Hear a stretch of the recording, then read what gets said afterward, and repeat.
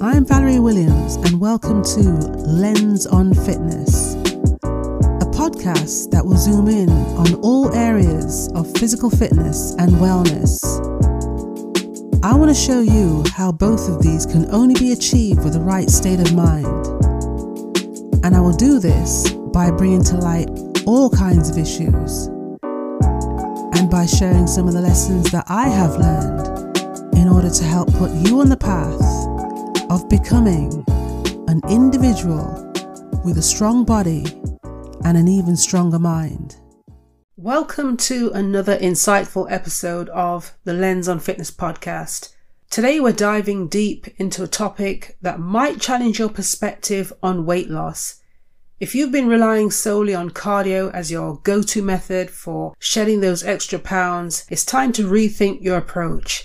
In this episode, we'll be exploring the reasons why cardio might not be the ultimate solution for weight loss and why you should consider alternative strategies. So get ready to uncover the truth and discover a more effective path to achieving your fitness goals. Now, if you're like the majority of individuals, your decision to join the gym or start working out was driven by the desire to shed some pounds, build muscle, and improve your overall body composition. In the chase for weight loss, it's likely that you incorporated a fair amount of steady state cardio into your workout routine, spending countless minutes slogging away on the treadmill, bike, elliptical machine, or running outdoors for hours, anxiously watching the clock and hoping time would pass more swiftly. If this resonates with you, rest assured that you're not alone. Countless gym goers, including me when I was just getting started, devote their time to cardio, believing it will bring the desired results. I used to believe that cardio was the answer to everything where fitness was concerned, especially when it came to wanting to change my body shape. If this is you, you need to change the way you look at cardio and start seeing it as a way to improve your heart and lung strength. Your cardiovascular system, instead of seeing it as being a tool for weight loss. Cardio alone does not hold the key to resolving your weight loss obstacles. In fact, cardio isn't even necessary for fat loss. Yes, you heard me correctly. You can lose body fat without ever setting foot on a treadmill, pedaling bike, or running outdoors for hours. You may think I've lost my mind, but allow me to explain 6 strong reasons supporting the idea that relying solely on cardio for weight loss is not advisable and why cardio falls short as a long-term weight loss solution. So first of all, number 1, cardio doesn't burn that many calories. It is relatively minimal in the larger context. To illustrate, an hour of leisurely walking for a woman weighing, say, 180 pounds only burns around 120 calories, while hiking or swimming may burn approximately 260 calories in the same duration. Now imagine a 150-pound woman who wishes to treat herself to a chocolate muffin. She is aware that an average size muffin contains approximately 400 calories. So if she were to enjoy this treat after a workout, she would essentially wipe out most of the calories burned during that exercise session. So understanding the fundamentals of fat loss, we realize that it revolves around creating an energy deficit. The most efficient approach to achieving this, the key lies in reducing calorie intake and establishing a calorie deficit. Consistently consuming fewer calories than your body needs forces it to tap into its fat stores. Number 2, excessive cardio raises cortisol. Engaging in excessive cardio can result in an increase in cortisol levels, as is the case with any form of exercise. Elevated cortisol can have some really unfavorable effects when chronically high due to excessive exercise, and one of these effects is the breakdown of muscle tissue. You see, cortisol is a catabolic hormone, and when our bodies are consistently stressed and cortisol levels remain elevated without returning to normal, it becomes difficult to build and maintain muscle mass. And furthermore, prolonged elevation of cortisol levels can disrupt the delicate balance between estrogen and testosterone in our bodies. This disruption not only hinders fat loss efforts, but may also lead to increased fat storage, particularly in the abdominal area. Number 3, the impact of chronic cardio on hunger. Engaging in long cardio workouts can make you feel more hungry, and studies have shown that exercise can increase stress levels, which can lead to more frequent hunger pangs and cravings. And this becomes a problem when you're trying to lose weight and are already eating fewer calories. In fact, low intensity cardio can actually make you more hungry, and this can make it harder to stick to your calorie intake and manage your hunger. Number 4, the limitations of cardio for building muscle. Using cardio as the primary approach for weight loss may have a downside. It can hinder muscle growth and potentially lead to muscle loss. This is concerning because a reduction in muscle mass lowers your resting metabolic rate. So with fewer calories burned, you either need to further reduce your calorie intake or increase your exercise level to create the necessary energy deficit for fat burning and weight loss. Now, for a lean physique, incorporating resistance training is crucial. It not only helps improve body composition by building muscle, but also preserves muscle while dieting, when the risk of muscle loss is at its highest. Remember, increasing muscle mass boosts resting energy expenditure, especially as muscles are more metabolically active than fat. Muscles require additional calories even during periods of minimal physical activity. And if you solely rely on cardio without any resistance training, you may end up with a skinny fat appearance. So basically you're going to be looking thin, yet lacking the lean, ripped and toned look that you desire.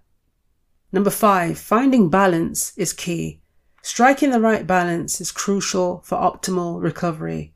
Engaging in excessive exercise can hinder the body's ability to recover effectively, leading to decreased performance, muscle loss, and an increased risk of injury. And this is particularly the case when you are already in a caloric deficit while dieting, as limited intake can further restrict your recovery capacity. So therefore, when focusing on fat loss, it's important to prioritize resistance training to build and maintain muscle. While occasionally high-intensive interval training or leisurely walks are acceptable during a fat loss diet, spending excessive hours on the elliptical is not recommended.